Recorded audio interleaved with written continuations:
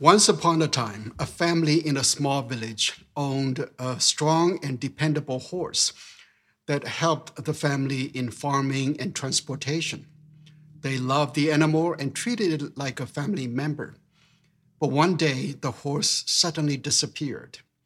Many villagers felt sorry for them and thought they were cursed because in that region, without a horse, life could be tough.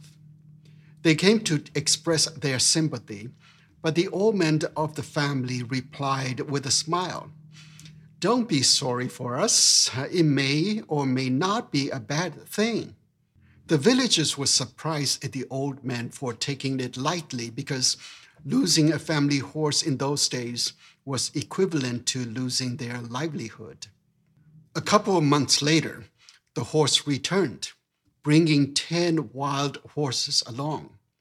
Suddenly, it was like a windfall of fortunes. The villagers came and congratulated the family for the great blessing they received. But the old man said, "Oh, don't get too excited. It may or may not be a good thing." As the old man's son tried to train the wild horses, he fell from a horse and broke his leg. The villagers thought that this family was now completely cursed. With a disabled son, who would work the farm and feed the family? Which woman would marry a cripple? This family's lineage had ended. The villagers came to console the family, but again the old man said, "Don't be sorry for us. It may or may not be a bad thing." Some villagers sneered, thinking the old man was insane and in denial. His future was ruined. A few months later, a war broke out, and the government summoned every family with an able man to join the military to fight the war. His son was spared from the draft due to his broken leg. The fierce fallout between the two countries resulted in heavy casualties. Many families in the village lost their sons in the war, and they began to appreciate the old man for at least having a son with a broken leg to take care of the family. End of the story. This story keeps me humble because as I grow older, I discovered that a lot of things in life are not the way we thought they would turn out to be. We think we know what a blessing or a curse is, but fail to welcome the surprises. It takes humility to see the blessings in disguise, count the blessings, and express gratitude. Faith is humility, not confidence. Somehow we equate faith with confidence. So we want stronger faith and build confidence. The disciples asked Jesus for more faith, but Jesus said all you need is faith the size of a mustard seed. And with just that, you can move mountains and fulfill impossible missions. By teaching us to have a mustard seed faith, Jesus wants us to have a humble faith because a strong faith can make us corky, just like the Pharisees and scribes. If you think your faith is not strong, it may be a blessing. You have heard that courage is not the absence of fear, but courage is moving forward despite the fear.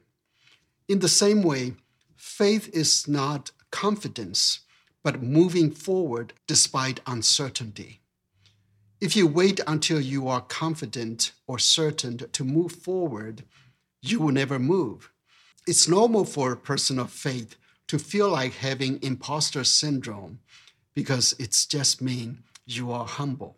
On the other hand, it doesn't mean you can move with zero faith. Zero faith is not humility. You do need some faith to move forward, but as Jesus said, all you need is a mustard seed size faith. Nothing more and nothing less. If you have more, you will lose humility. If you have less, you will lose mobility. Faith is an art. The art of faith is keeping its equilibrium at the size of a mustard seed to avoid the devil's traps. of delirious doubt and pernicious pride. In today's scripture lesson, Jesus revealed what he meant by the mustard seed size faith. We will learn from him that faith is not confidence, but persistence with humility.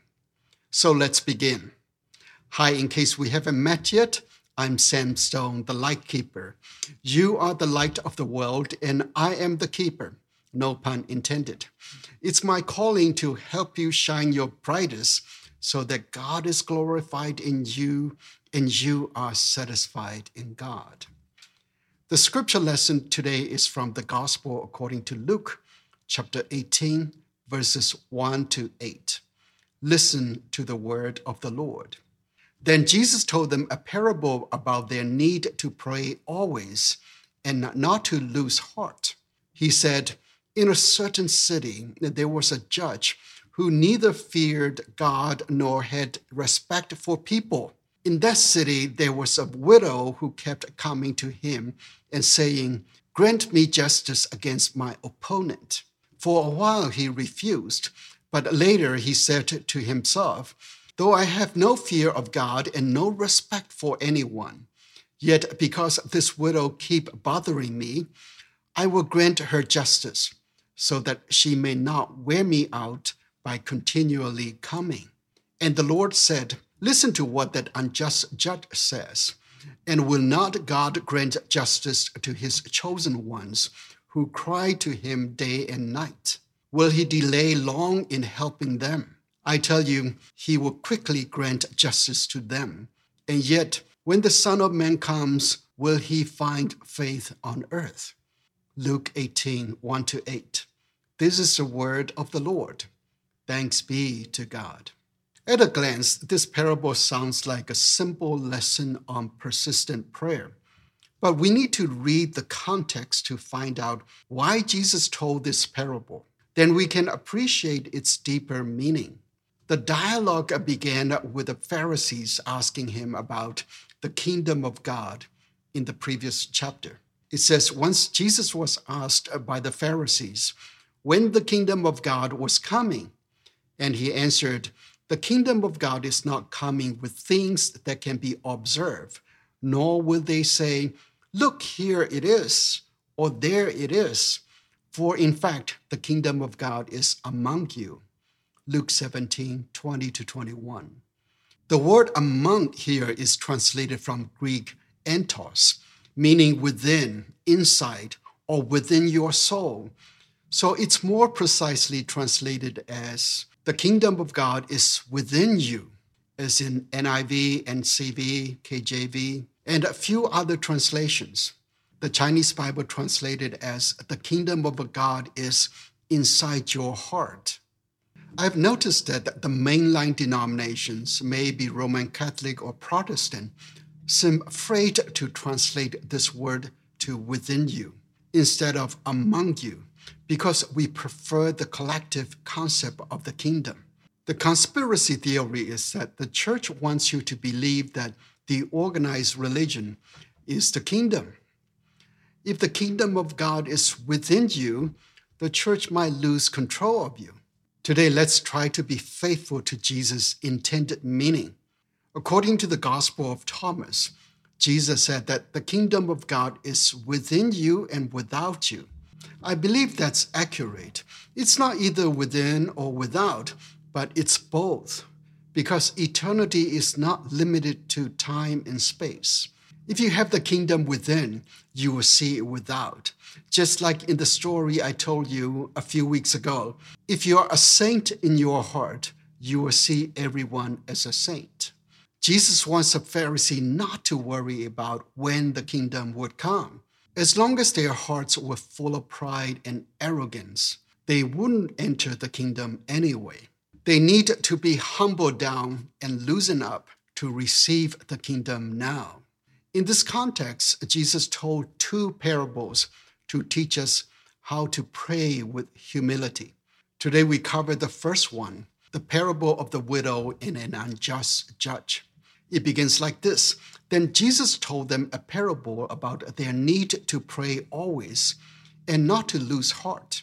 He said, In a certain city, there was a judge who neither feared God nor had respect for people.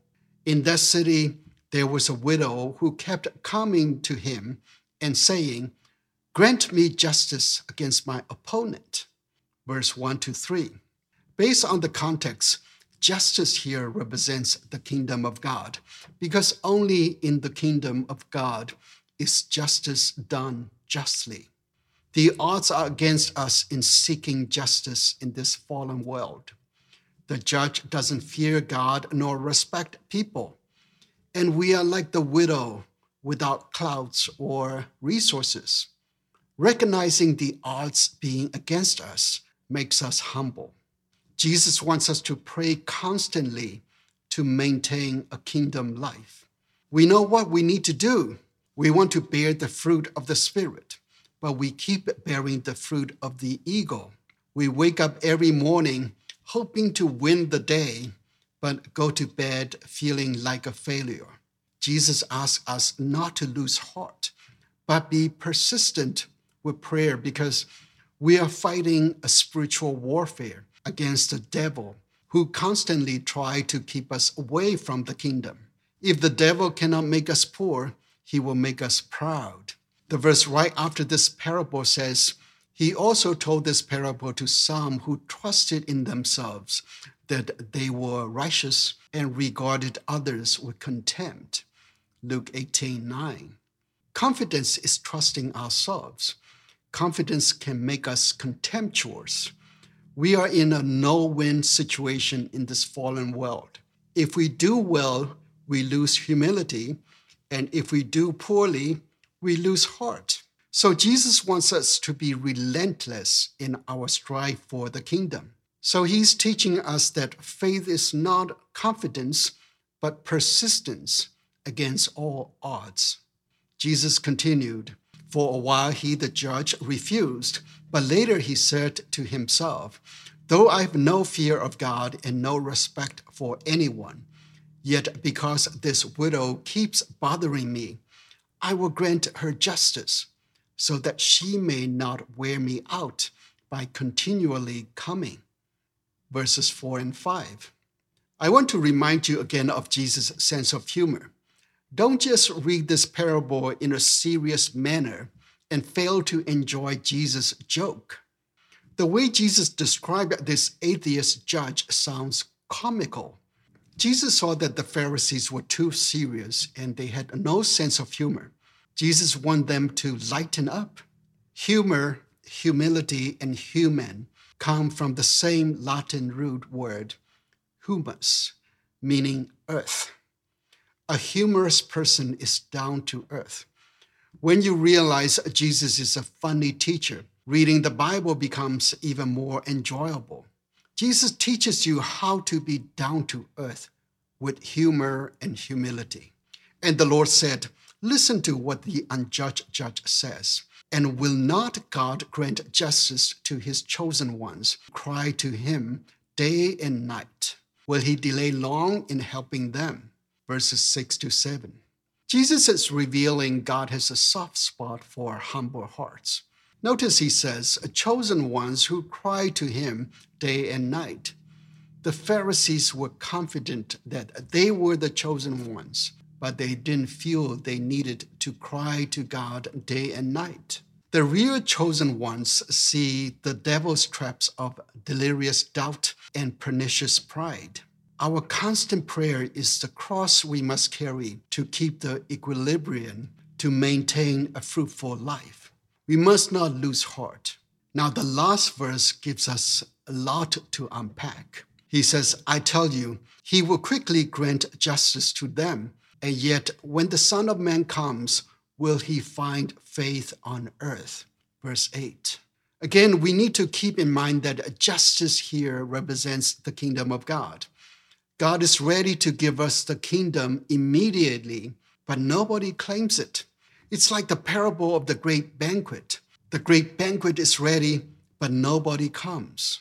All Jesus wants is a mustard seed-sized faith.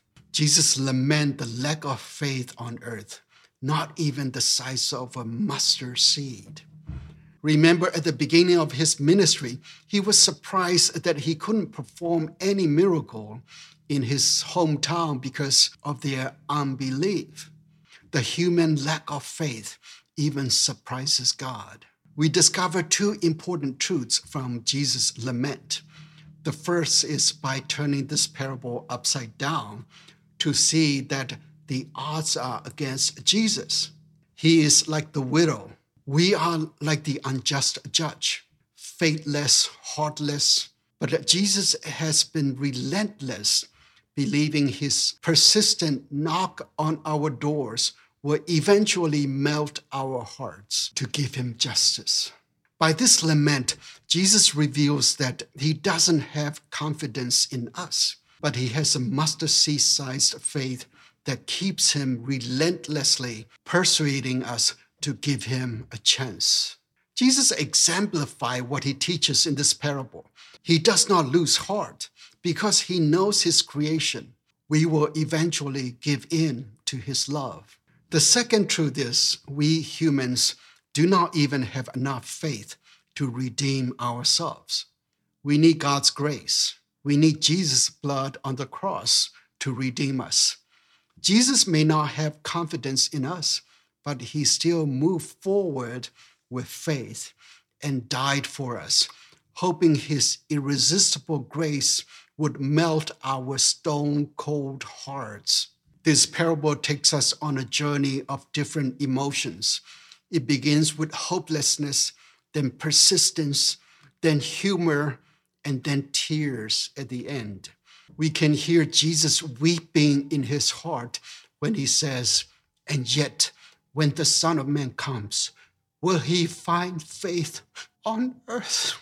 The great banquet is ready, but nobody comes. You are invited, but where are you? The host is lamenting because those invited don't show up. As C.S. Lewis said, it would seem that our Lord finds our desire not too strong, but too weak. We are half-hearted creatures, fooling about with drinks and sex and ambition when infinite joy is offered us. Like an ignorant child who wants to go on making mud pies in a slum because he cannot imagine what is meant by the offer of a holiday at the sea. We are far too easily pleased. End quote, C.S. Lewis. Faith is not confidence, but persistence.